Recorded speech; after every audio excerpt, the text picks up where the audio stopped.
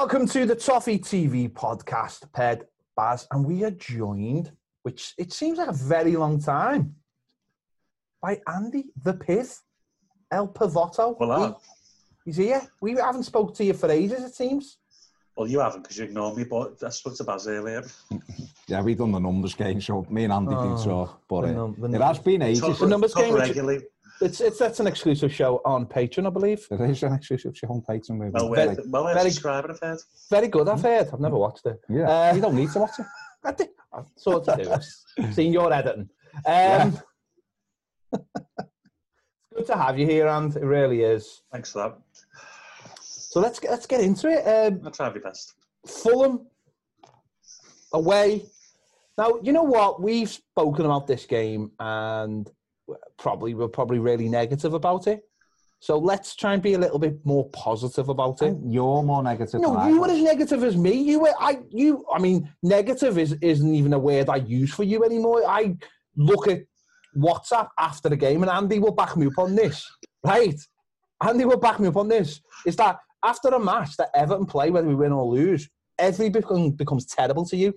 Like you'd find the nicest ice cream and have a bit and go, oh, that's foul. That's your world is completely upside down after an Everton game, isn't it, Andy? Come on, back me up here. He's like Shallow Hal. He always finds a fault. I hate that. Oh, me kids better get jobs. Oh, get out my house, Zach. You're 8. It's time you got a job. Get out my house. Everything is just like doomsday scenario when Everton don't win. Like, oh, I hate him. Dominic Calvert-Lewin. See when he missed that. Like that. Honestly, you are like Jekyll and Hyde, but I'm not. Andy, you'll back me up. I just think the whole footy thing with everyone is crap at the moment. All of it. Football. It is. It's embarrassing at the moment. I love that. The other thing I love, and Andy will back me up, is this on this. Oh, who's top of the league? Spurs. They're crap. What about Leicester? They're crap. What about Southampton? They're crap. Everyone's crap. Everyone is crap. Only Liverpool are any good. And they're crap. I could tell by Andy's reaction. It's a box now. See, half of it is to get... We ruined Theo Walcott. He's gone back. Shut up, that was Kane. Half of it is to wind Kane up. And the other half is... I told you, keep Theo Walcott, play him every week. Don't enjoy it. No, it is rubbish without fans. It's so bipolar. Oh, it's amazing. It's garbage. So, we'll talk about the fan thing in a little bit. But, Andy, during this game, during the first half, Everton played some absolutely brilliant football, didn't he? I really enjoyed it. I was saying to Baz earlier, really, really quality football at times. The way we moved the ball, a player like James, you can find anyone on the pitch with his left foot, makes it worthwhile. But no, it was really good to watch. And at the end of the first half, I thought, that's right.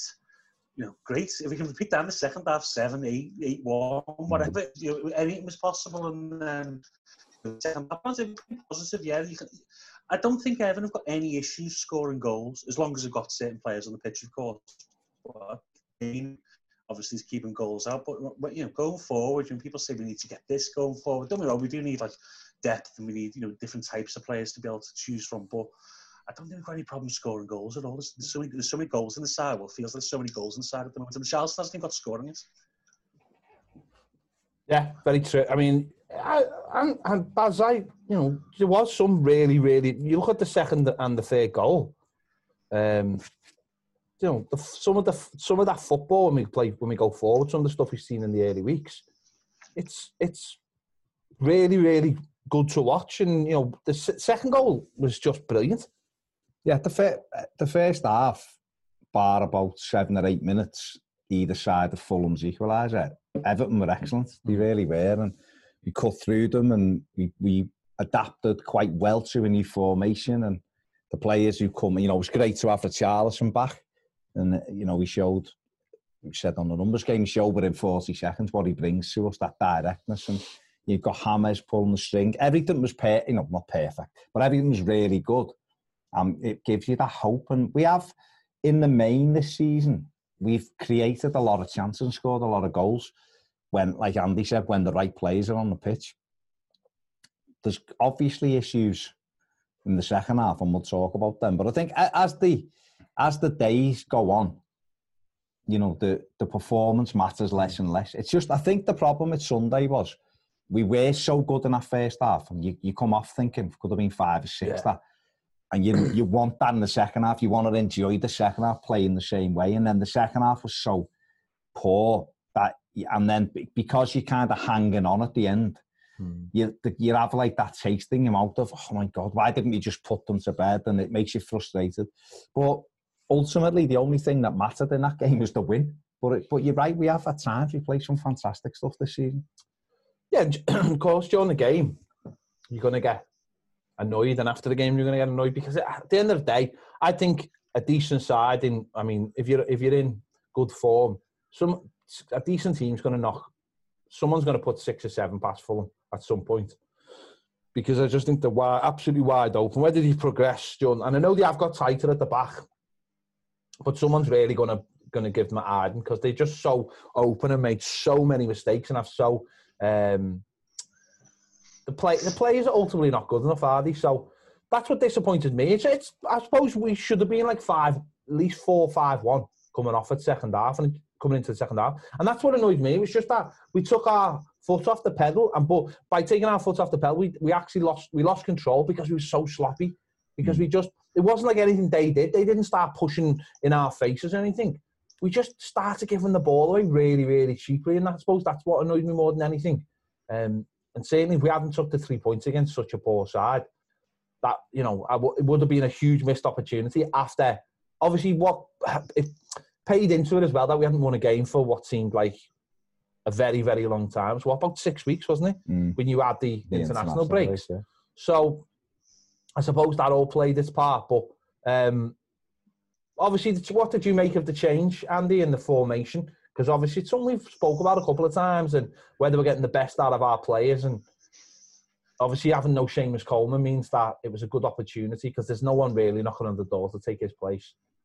No, I think it was time, you know, in terms of playing a back three. The options were either play a back three, because we thought we had, with Godfrey and Holgate, we had enough, and obviously me and Keane being fit as well, we had enough there to have a good choice there. Obviously, I think Holgate probably needs to play with Godfrey and one of the 2 stoppers.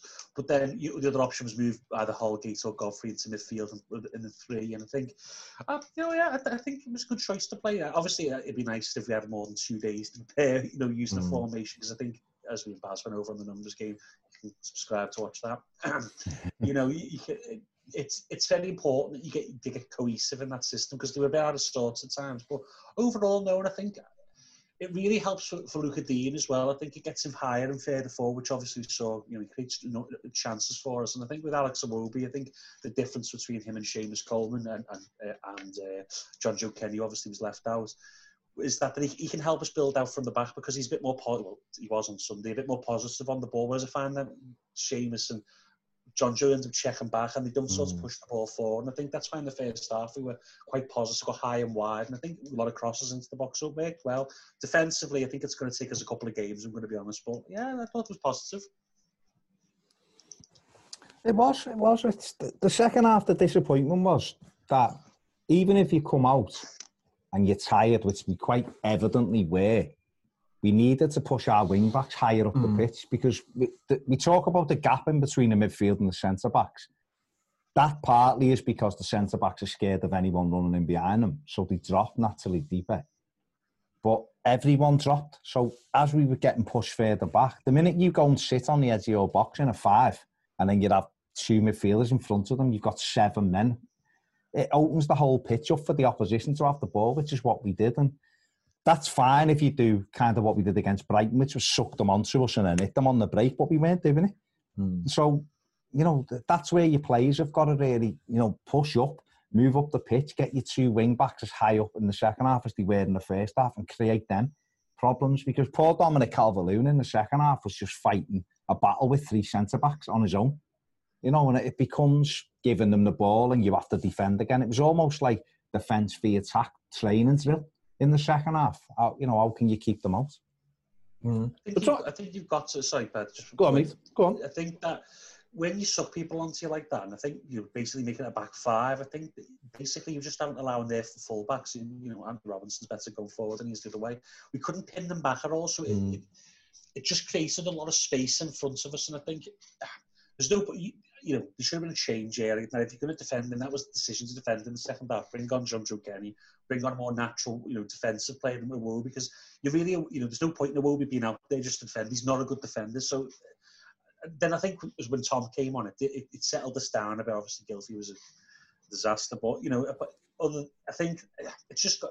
I think the issue for Evertonians overall is the mentality of it. We think we invite defeats onto ourselves, and I think Everton fans want to see that, us step forward and be that ruthless team that we talked about earlier, Baz, and win games, just come and destroy teams rather than be Everton, if you get what I mean. Sorry, Ben, go on. No, I was just going to say, like, you're right, what you said there is perfect, because it is that, isn't it? It is. They didn't do anything really to upset us. They just put pressure on. They put a couple of players on who could hurt us if we allowed them to hurt us, and it was. It is that idea of, Everton this up or whatever, whereas really, we could have come off that pitch second half 3-1 up without any issues and controlled the second half, and people would have gone, we've controlled the second half, okay, we haven't scored, but we've done a professional performance, we haven't allowed them to do anything. But I think what annoyed me, like we were saying before, was it was just that we give up control. We were sloppy. You could see it early on, just a few misplaced passes. We done it in the first half, but then before we scored the second, we got a grip and we just started moving the ball. And once we got it going, and sometimes the passes were never passing for the sake of passing, but you look at the second goal, how many passes are involved. It has to start somewhere. It starts by just keeping the ball, moving it around, finding little angles, and then open that when you get around the edge of the box, like Iwobi did for the second goal. Like there's a little bit of magic, and the next minute you've opened them up, you get the ball to the other side, and there's Luca Dean a couple of times for the second and the third. And I think that was the most annoying thing. That for some reason, it might have been tiredness, it might have been, but it was just the fact that we just didn't string that many solid passes together to just go through like 15, 16 passes, because that wears the opposition down, especially if you're 3-1 behind and you can't see where you're going to get any joy from. The opposition having the ball, even if they're not going anywhere, as long as they're not going backwards, which I notice we tend to do that as well. We keep the ball and inevitably we go further and further back. We have to start cutting that out as well. It's great to keep the ball, but not if you're going to keep going back and back and back. So it is the first week playing that system, and it'll be interesting to see where it carries on. Do you think that this will be the system going forward, or will this be the system till Seamus Coleman comes back? Well, it should definitely be the system for me until Seamus Coleman comes back. I don't think changing it again this weekend and putting Ben Godfrey at right back or John Joe Kenny in from nowhere, not in the 18 and playing. I don't think that does anyone any favours. And I think the other thing, and we said this earlier in the week, I don't want Seamus coming back 90%. I want him 100%. There's no point in coming back and then limping off after an hour because his hamstring's gone again. It's gone 3 times this season already. We've only played 9 games in the league. So we need him fully fit. And if that means that we play this system for another couple of weeks until he is fully fit, then we look at it. Sound, but just the way we are at the minute, we've got the defenders to play. I'm just a great believer in playing to your strengths. So have a look at that squad, look at it and go, how can we make this team better with players that I actually believe in? He obviously looks at that bench. We talked about it. Me and you spoke about it this week. Me and Andy spoke about it as well previously. You look at that bench and he obviously goes down the bench and goes, really trust anybody on that bench at the moment. And that's why James stays on 15 minutes longer than he probably should have done. Whereas if you look at the centre-backs, you could go, well, I've got Keane, I've got Mina, I've got Holgate and I've got Godfrey. I can pick 3 out of them and there's a back 3 and it helps the midfield. We haven't got a right Kenny's, I'm not sure about John Joe Kenny, but Iwobi can play there and he takes us forward, like Andy said. But Luca Dean can play in the 3 or a 4. It's neither here nor there. Your 2 midfielders can do your job. James can cheat, can start over wide right and come into field. And you've got the front 2. So I just think at the minute, go with where your strengths are. And our strengths are, madly, even though we're letting goals in, at our centre-back position, because we've got 4 fit centre-backs and we've also got Jarrod Branthwaite still in the squad who's fit as well. So because we've tried Gylfi in midfield and it's not worked. We tried Andre Gomes and he's dropped off. Tom Davis looks like he's a better sub at the minute. Delph trains all week and isn't in the 18, so make it that what you will. So already that midfield we're looking and we're hoping it's Jean-Philippe Gbamin at some stage can make it 3.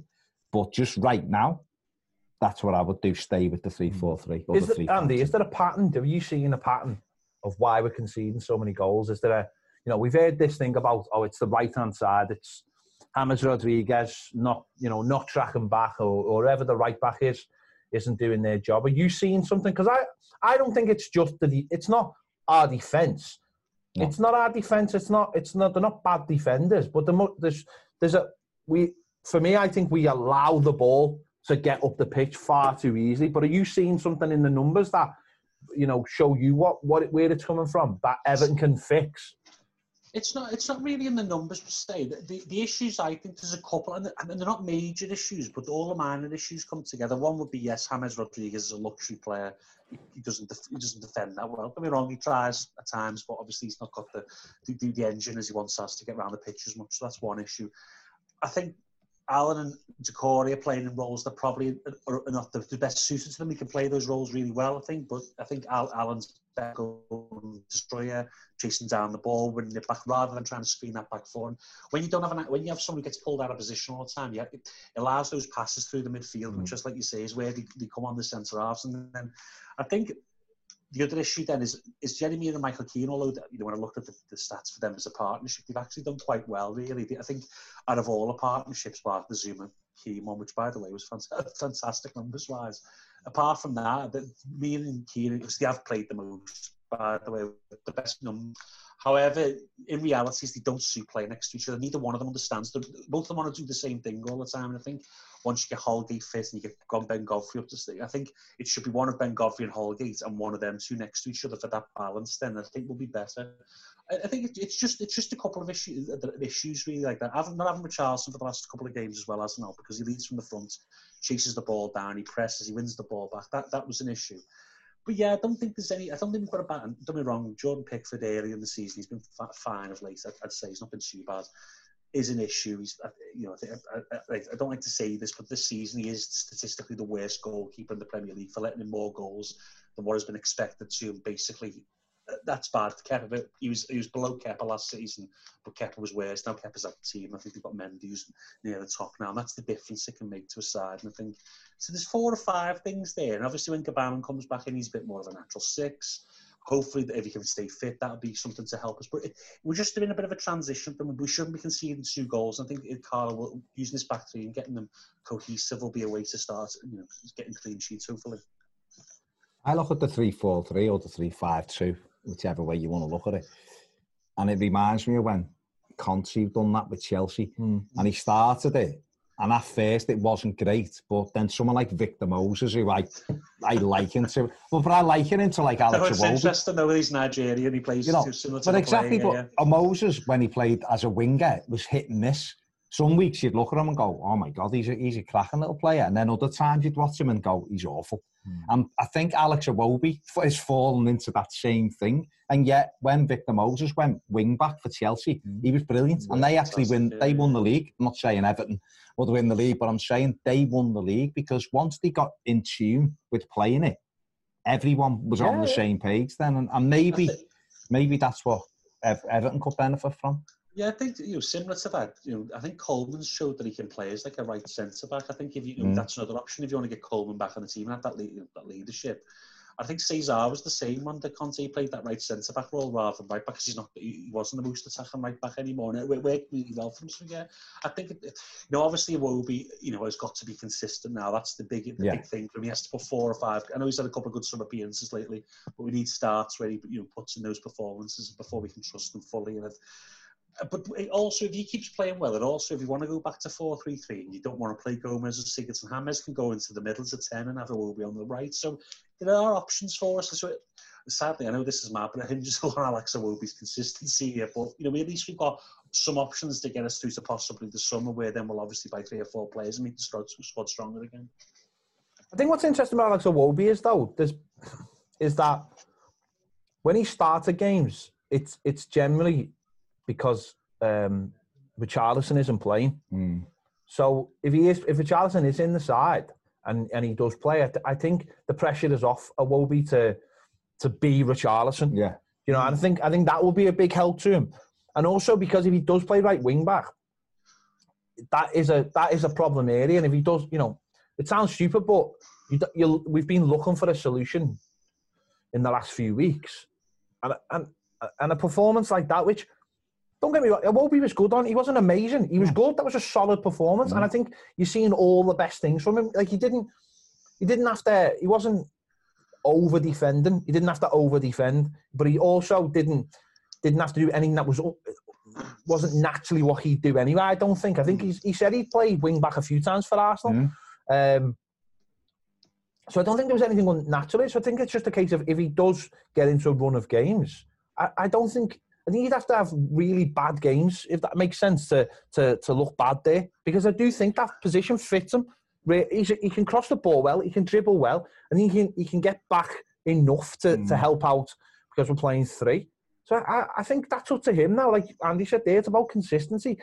If he's played, which there's a good chance he'll be playing, then, you know, and like you just said there about Seamus Coleman. Seamus Coleman could come in as the right side of centre-back if needs be. He played there last season. We've seen other players doing it now, and you've got that extra little bit of pace. Takes that stress off his body as well. You know, up and down, up and down, up and down. And Iwobi's in his mid-20s. He should be able to play right wing-back without any problem. The thing with Iwobi as well is if he gets his physical condition up, he's not slow. He's a big physical lad. You know, he's got good physique on him. But he does travel with the ball, and having James drop into those central areas then, and then having Iwobi make the runs. Because let's be honest, the reality of Everton is we should be able to have 3 centre-backs playing in a curve, so covering everywhere, and Alan, just at the moment, because that's the way we're playing, sitting. Everybody else should be on the edge of the opposition's penalty area. And if that's the case, and that's what we've seen with the second and third goal at the weekend, is that everyone was high because Iwobi carried the ball. And because we had that many numbers, it's difficult to mark against. You watch the top teams in the division, and you watch the likes of Leicester even, teams like that who were doing well. They've got a lot of bodies in and around the penalty area when crosses are coming in. Does this mean that Alan really has to start just sitting in front of that back four and doing nothing else then? Because you mentioned before about him doing maybe something that was a little bit alien to him. And we have seen him in some of the games not go missing, but go chasing. Do you think that now, Andy, has to just, if for this to work properly, he has to just sit in front of that back three? Sorry. It's about positional discipline, isn't it? You know, don't get me wrong, you don't want to say to Alan, sit there and be more styling, because that's not his game. You do want him to go aggressively chase the ball down, but it's picking your spots. I think let's be honest, Alan's quick, he's got enough pace, but he's not quick, is he? He doesn't cover the ground as quick as, say, a Garner Gay did. So if he makes a decision, runs out, and the ball's gone, I think he was out wide there for the second goal on the weekend. He just went back. The play went beyond him. You see, and then he's out of position. Then he needs to make better decisions on that, and that'll take a bit of work from him. And he's a good enough player to do it. But yeah, we just need a bit more positional discipline from him, just to pick up the ball in the width of the penalty area. We don't need him out wide trying to shut things down. I know. Obviously, that's his game because he's very tenacious and wants to get in there. But we just sit in front of the back four, block those passing lanes, and let the centre halves obviously cover the rest behind them. Yeah, because the Corey really hasn't got that kind of discipline either, as he's not in his natural game to be that disciplined player. So one of them's going to have to do it, and it's going to have to be Alan. And really, that's for us. I suppose that's what we bought him for, isn't it? To be that defensive midfielder. I know he's a little bit more. I know that's not what his natural game is, and it certainly wasn't at Napoli, but I don't know whether Gbamin could be that natural play, but then you're thinking, then there's an extra midfielder in there, and you're thinking, well, where are we going to fit all these players in? So don't worry about it. No, I know that. We want that. No. But what I'm saying is that one of them has to be a player who just sits in front of the back, the defence. No, I agree. But I think the thing with, if we can get Gbamin fit and he can become that important player, then there can be times when we take James out the team just to give his body. Well, even if it's during the game. And you can have the core then as the man who's breaking. But also what it enables you to do is we can then become a 3-5-2, and we can get the Richarlison closer to Dom, which will benefit the both of them as well. Yeah. So it gives us a little bit of a different outlook on the way we're playing the game.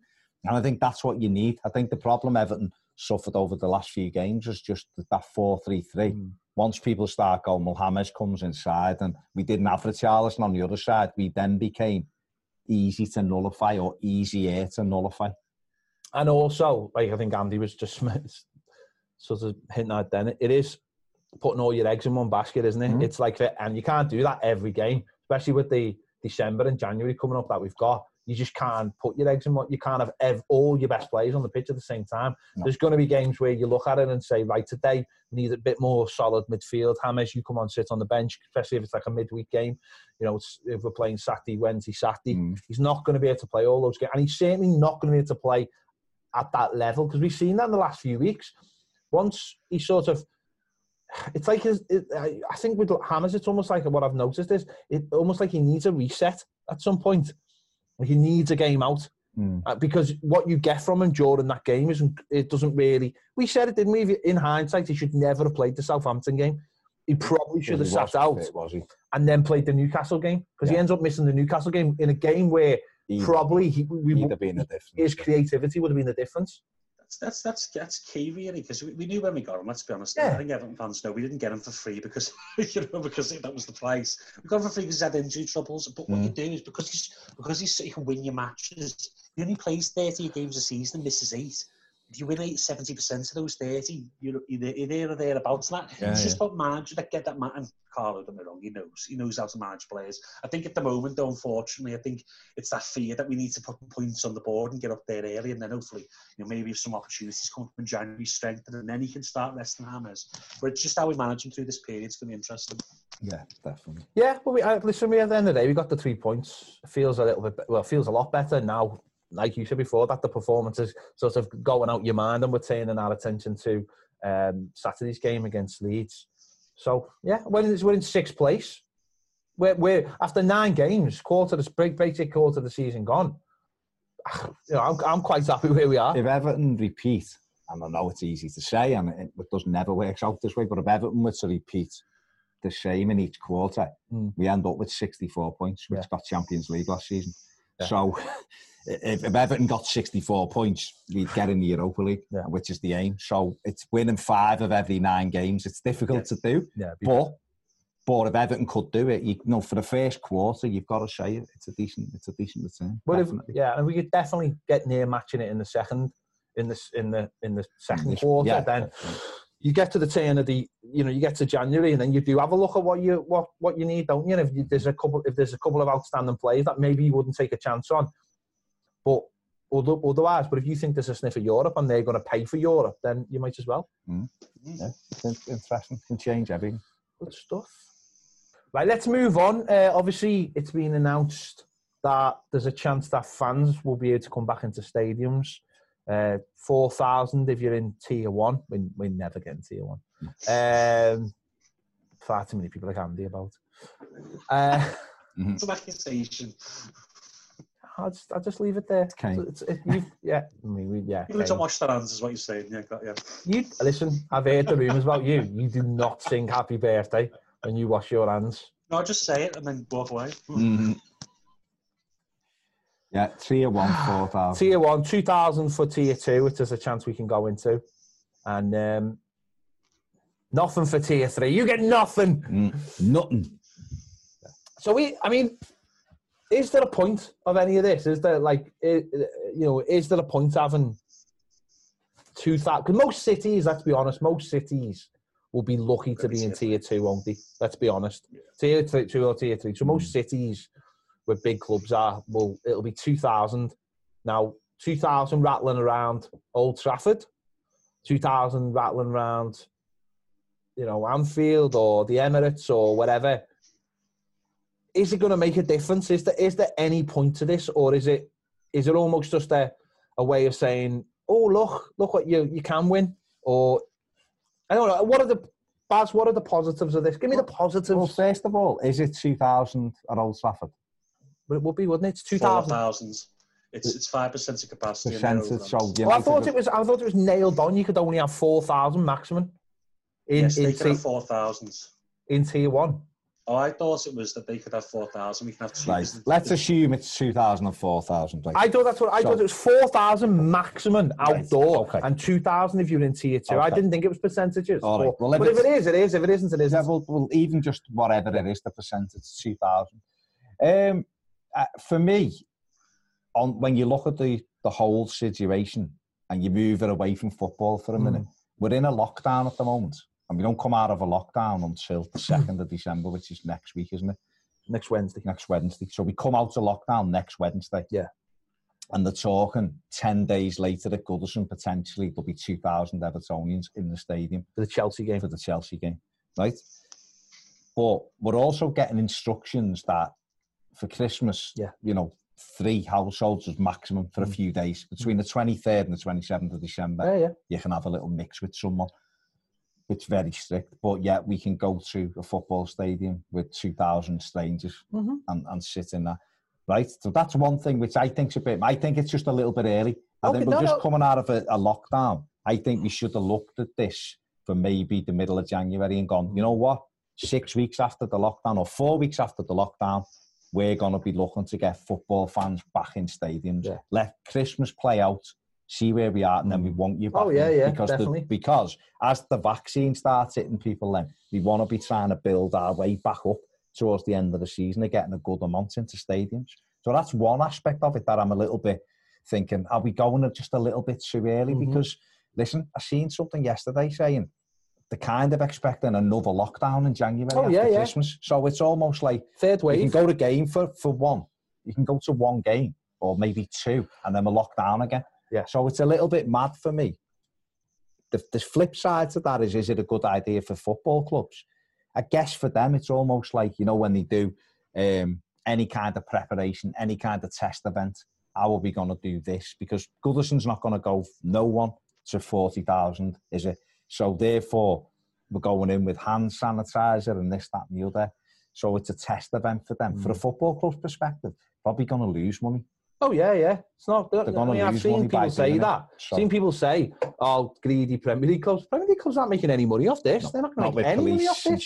Stewards and having to be like, I think they'd probably have to be at max capacity for stewards and maybe not police. Sale, yeah. Well, they probably wouldn't be allowed to open much, Andy. So, I mean, I suppose the way to look at it would be they'd probably be opening, say, Goodison, say 500 people in each stand. So Lower Gladys, Park End, Main Stand, and maybe Upper Bullens, say. So 500 people in there. Maybe if they staggered the times of when they came on, so you have to be in the Galaxy by, you have to be in there by 1:30, let's say, and staggered all the times for the different places. I think that could work, but on a sporting level, and what do you like? I think Klopp's come out, and I think Lampard have come out, and they've said things on the sporting level of it. Do you think it's fair if Everton could have 2,000 and there was someone else who could have 4,000? And we had to play them. Do you think that's going to give any kind of sporting advantage to the team who got that 4,000 in? It's hard to say. I guess we have seen a massive, glut of goals since. Well, it's slowing down now. We did see initially a massive glut of goals without fans. So will 2,000 fans make a difference? Probably not, because you're not going to get a bear pit atmosphere out of 2,000 fans. Depends which fans, of course. But I think it is slightly unfair. Again, obviously it's 2,000 fans. It's probably more than what you get from an under-23s game. Because it's outdoors, I can get why they try it, because there's only a certain part of the stadium that's indoors, and you're outdoors, it's less chance of catching it, whatever, I think they're just getting the foot on the door so they can start ramping up. But then, as Baz says, if you're going to get your foot in the door and then have to close the door again, then open the door again, it seems that you may as well just. I think allowing fans back in the league. Obviously, in League One and League Two, they're really short of money without that injection. But as you say, with the hand sanitizer, probably with screens that you'll probably need, and the extra layer of security, are they going to be able to make money on 2,000 pricing? Probably not. So probably it'd be better to bail the AFL out of the government and then wait on the fans. It's a difficult one, really. I understand people's excitement because some people's whole weekends are based around going to the match with the mates, and maybe that's the only time they get to see them, especially in this period. But it's a difficult one, and I think already the consternation is about that Man United game on the 23rd of December. Who's going to get allowed to go to that?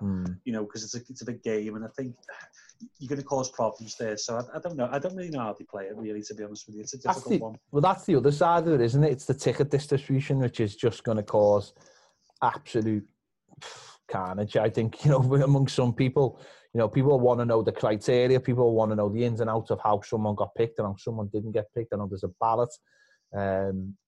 That could cause a few issues when you just think when we're not all there, people are fine with that because it's all or nothing. But suddenly you're asking 2,000 people to go, and then I can see a few fingers being pointed.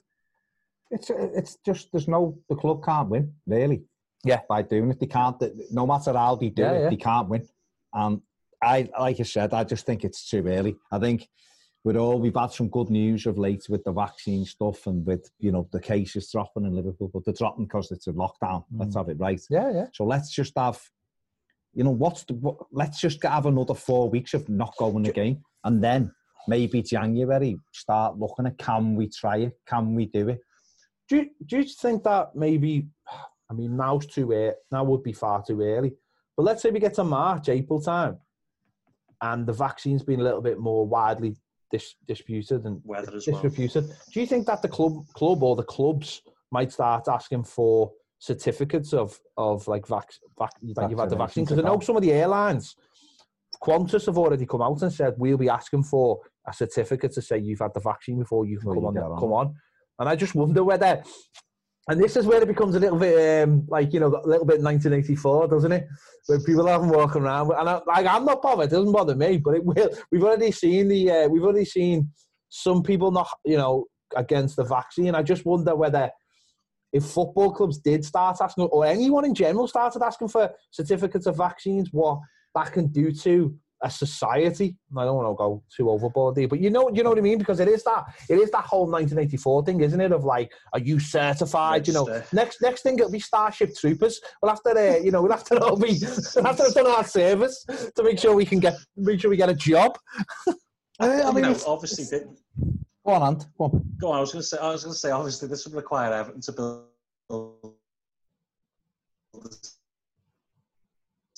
whatever we don't know. Say that again, Anne, because we completely lost you. So I was going to say that would, probably involve Everton, putting a system in place where you could upload a document onto your season ticket profile. And, we know Everton have had trouble uploading the stream, never mind, in the past. So it's, it's a funny one, isn't it? It's like, I just think that's rife for disaster. And sometimes it's better to let the clubs just be themselves. I think Everton would. I worry about that sort of thing. I think the easiest thing now, because you can drive, people drive to the match, you can go and get one of those tests, can't you? Yeah. You drive and you get your results in an hour. I suppose if you then go and show there at the match, that's a bit easier than the vaccination. Who pays for that though, and that's the problem with that though. Who pays for that? The Premier League would have to pay for that, wouldn't he? And then the Premier League might say, well, it's not to do with us, it's up to the club. So who'd pay for that testing? And that testing can't be cheap. And then you'd have to say, well, who's running the testing? And if it's the NHS, well, someone will go, hang on, that's a misuse of services and all. So that, in principle, it's a really good idea. I think that's a good idea that you are. And I think we've seen that for we were talking about this last week. Some nursing homes and stuff are having that. If people want to go and visit elderly relatives, they have a tester now before. And they go in and get to see them. For a Premier League game, that would be a huge logistical exercise, and it would be who was paying for that exercise. So I do think it's a good idea, but the vaccine thing, I think, if you could get, let's say, 25,000 into Goodison, say, and that 25 had the vaccine, I don't know whether that would encourage more people to get the vaccine if you can go back to the match before the end of the season, but That's going to be an issue. Would they be able to turn around and say, "Oh, I'm not getting it, should be your persecuting me," and it's not by law. You don't have to have the vaccine. You know what those people are like. It's going to be interesting, but I do believe this is a little bit too premature. Do you just think it's coming out of a lockdown? Well, I was going to say, do you just think it's one of those things, you know, that politicians say, and will last for a couple of weeks, and then they'll go, right? Because Christmas feels like that anyway, doesn't it? The whole three household. What I love about the three household thing is just causing murder. Because everyone's like it's like this giant jigsaw that no one can, like, you know what I mean? I think the only thing in the defence of them, and I haven't defended them all year, so I'm going to try my best not to really defend them now, but I just think they're almost on a no-win thing either as well, laid out the government, because everyone likes seeing people at Christmas and all that. And if they'd have just said, you're not allowed to see anyone, it would have caused even more trouble. People would have gone and done it anyway. So I guess they're just trying to go, listen, we understand for a few days you're going to want to see your family, so we're kind of saying it's all right if you do this. We all know that people are going to do it anyway, and there's no way. The only way to ensure that the rate continues to drop is to just literally go and sit in your house and don't go nowhere for everybody. And sounds like a plan. It's not going to happen, is it? Because people have got to work and people have got to make money and people have got to do other things. Only fools and horses. Get it on. But anyway, we'll see. But I just feel like this particular thing at the moment is just it's probably 4 to 6 weeks too early for me. But that's... We'll get one game out of it. We'll only get one game out of it. Yeah, and it'll be locked down again. Some people will get one game out of it. You know who you are. Everyone's like, is it me? Is it, no, it's not me. Hospitality. It is. Let's move on. Saturday, obviously, Leeds United, Goodison Park. Who have Bielsa, I've noticed, been nominated for, Basil loved this, he's been nominated for World Manager of the Year. Yeah, by FIFA. Do you think, without me like going on about Bielsa, because he's done a decent job there, but is there a bit of overhype about him? I've seen a couple of journalists say this the other day. It's not like Leeds got 110 points in the Championship, won it with 3 months to spare, have come up and are in the top 3. Is it the 12th or 13th? They've done okay. 15th. Don't get me wrong, they've done okay. They're entertaining. There's no doubts about that. But Slaven Bilic got West Brom. I think what this is like Martin Scorsese, he did a decent, what was I don't know what the last film, what he won the Oscar, The Departed, I think it was, and it was a good film, but it wasn't as good as Goodfellas or like Raging Bull. It's like a lifetime achievement. I was going to say, is it Lifetime Achievement Award? Don't get me wrong, I think Bielsa's a really good coach, and I was having this conversation with someone earlier, he's probably going to be remembered some more than some successful coaches because he has been so influential, and that counts, being influential counts. But no, he's never won nothing. He's won the Championship. I think he's won one Argentine league. I think one of the opening one years ago. But yeah, I'm a big fan of Bielsa's in terms of the influence he's had. But no, he's not one of the best coaches in the world. He hasn't done a job in the last 12 months that would, surpass anything that I suppose GM fell over the road. And, others have done. So exactly, you've got to consider it like that. I think because he's in England now and we're such an important media market, his profile's been raised. Because when he was in France at Marseille, obviously Paris hates Marseille, got that problem. When he was in Bilbao again, Castellan's not a fan of the Basques again, and he was in a small market then, and now he's in this big market. I think he's finally getting the dues that people think he's owed, I guess. I suppose there's also a mystique about him as well, isn't it? Because for years, I think people heard about Bielsa, but didn't, he was Pep Guardiola's mentor and he was this other fella's mentor and everyone looked up to him. And now that we've got him, but even though he's in this country, he has a translator and he seems to be this sort of, he seems to be a very down-to-earth fella as well. There doesn't seem to be any airs or graces about him. Seen him in like the supermarket and all that with his Leeds trackie on. They love him, don't they? It's not quite Steve Bruce in a kebab house. No, he's not Steve. No, it's not that level. He's not Chris Wilder going bevying in the community club with his mates. But he does seem very down-to-earth, and that does seem to suit the club Leeds. And obviously, with everything that Leeds has gone through, to get them up, and not only get them up the year after they should have got up as well. It's like everyone thought that was his one chance, but he stayed. And there was even talk in the summer, wasn't it, that he wasn't going to stay to see him in the Premier League, and then he signed the contract. So obviously he's idolised, and you can understand why. But they've done all right, like you said before. They've done all right. They're in a bit of a dodgy run at the moment. I think they beat Villa 3-0, didn't he? And since that, they've lost twice, 4-1, and they drew at the weekend 0-0 with Arsenal. So they are a good side. They have a good system that is different from a lot of other teams. You know, the real high press, pushing almost 5 players on the opposition's back fours. But like everyone who comes up, or everyone who's not truly a top 4 or top 6 team, once that squad starts getting stretched a little bit, and also because they come off the back of only a 6-week break as well, it feels like they're just in a little moment now where they are vulnerable and they're not playing at the highest level. The big concern for them is without Calvin Phillips, they can see goals. He was back at the when they played Arsenal. So that was probably why they got an L. But there's rumours that he's got a knock, so he might miss this weekend. And I think without him, they don't really have that defensive midfielder who can do that Bielsa role. I think that's really key to the team. And then when they play like Matthias Klick in there, they start to get whacked because he just can't play that role. So it is really, I think it's hard to replicate players like that. We found that we can't replicate Richarlison anyway. And when you take those players out of irreplaceable in your squad, and you are already a bit open anyway, then you do become a bit fragile. And obviously, relying on Patrick Bamford to score goals, he has done so far this season, but he can obviously go through dry patches. I wonder if Leeds would have got up last season if there wasn't a lockdown, because they usually have that blip in the second half of the season because it doesn't make them so hard. They had that time off. Don't get me wrong, the mental fatigue was probably still there, but the legs were probably saved a lot, and then they came back and got the points they needed. And I think it's very difficult in the Premier League. You need to have 25, good players. I know Everton haven't got that at the moment, but I think it's going to be tough for them in the second half of the season, especially with the schedule that we're on now.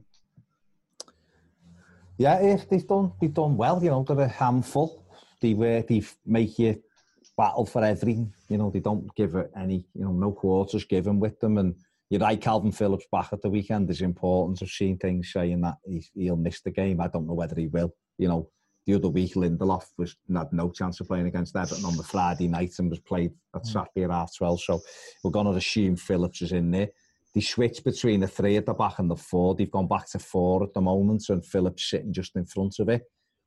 4-1-4-1, and isn't it? So, but you're right, Pat, that the high press and the thing about it is it's being able to break the press. If you can break their press, they're in trouble, because you look at their back line.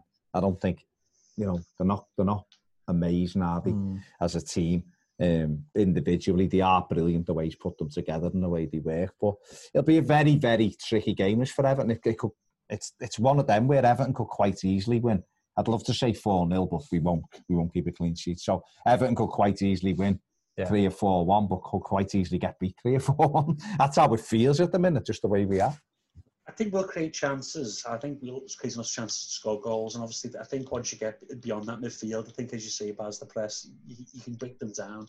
It's then obviously keeping them off us, because they do create a lot of chances with that system, because it's perpetual movement, a lot of movement. And I think if you're going to play 3 at the back, you need to drill them this week. And especially, I think we need to play Mason Holgate and Ben Godfrey, besides probably Michael Keane at the moment, have that movement, people who can defend in space, because there's going to be a lot of those slide rule passes in behind for Jack Harrison, Rafinha and Bamford to try and get onto. It's going to be a tough game, no doubt. Now, we joked at the weekend it could be 7-4. Let's be honest, it could be one of those type of games. But I think our quality in the final third, I think, is a level above theirs with the players we have. And if we can get a couple of early goals, I think we can take the sting out of them. Yeah, Bamford's obviously been in great form this season. I think everyone had written him off, hadn't he? He didn't look like a Premier League striker, but he's got, he's hit the ground running, and he's got goals early, got that confidence now. I think his goals per shot record is fantastic. He's not someone who has, he needs loads and loads of chances. He's done really well so far this season. So I suppose it's about, well, they'll be talking about Dominic Calvert-Lewin, stopping Dominic Calvert-Lewin. I think Bamford's quite similar. He's someone who just sits around the penalty box and hopes that a chance falls to him, and let's hope we don't allow that to happen. They ended up with 25 attempts at goal at the weekend against Arsenal.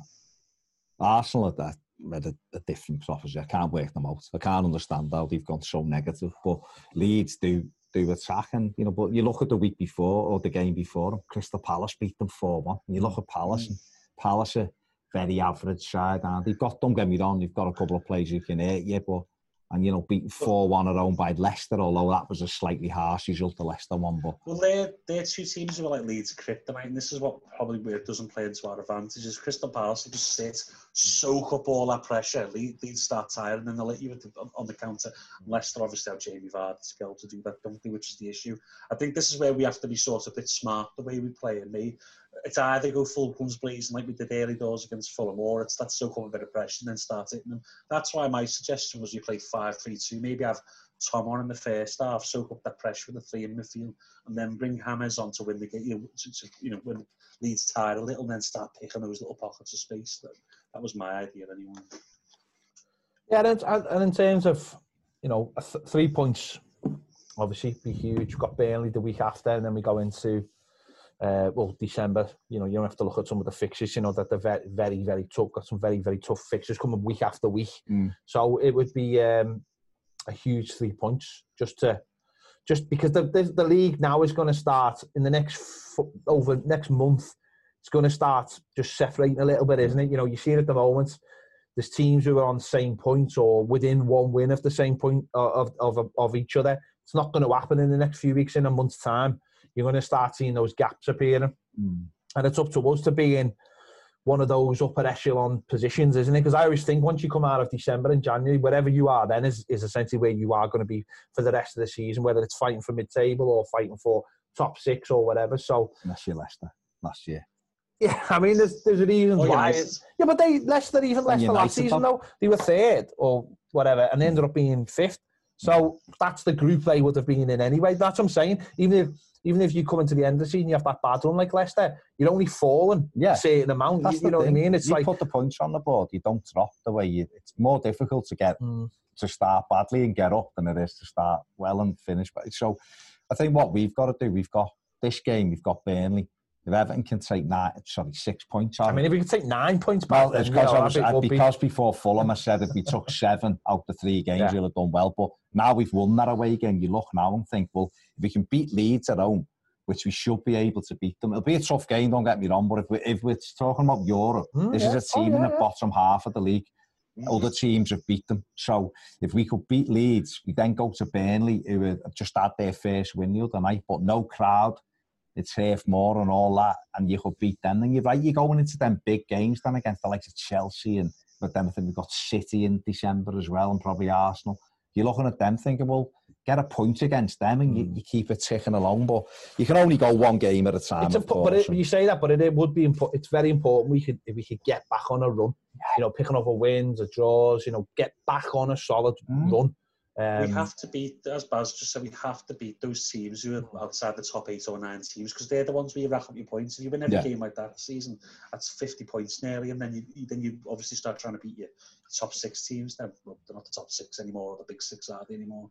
So half them are down the league. So, well, that's it, isn't it? It's a big opportunity now. And if Everton, the only thing I'd say about the likes of James and that for this weekend is it's 6 days.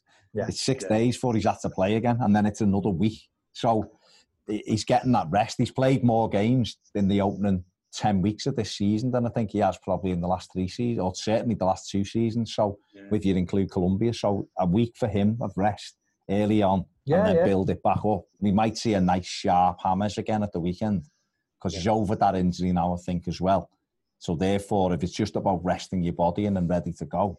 And the other players, Alan, Richarlison, the other players you've won in South America, they'll all be Iwobi as well. I've played 2 games for Nigeria, so fingers crossed it's 3 points come Saturday night. Otherwise, Strictly's going to be ribbons, let's be honest. Let's be honest. Or Basel Room Football on WhatsApp. It is a bit rubbish at the moment, and to be honest. Do you know what it is? You know what it is, and it's when he gets that PlayStation 5, all his worries will just disappear. Yeah, honestly, it'll just all disappear. There you go. It's another podcast done. Big thanks to Andy for joining us.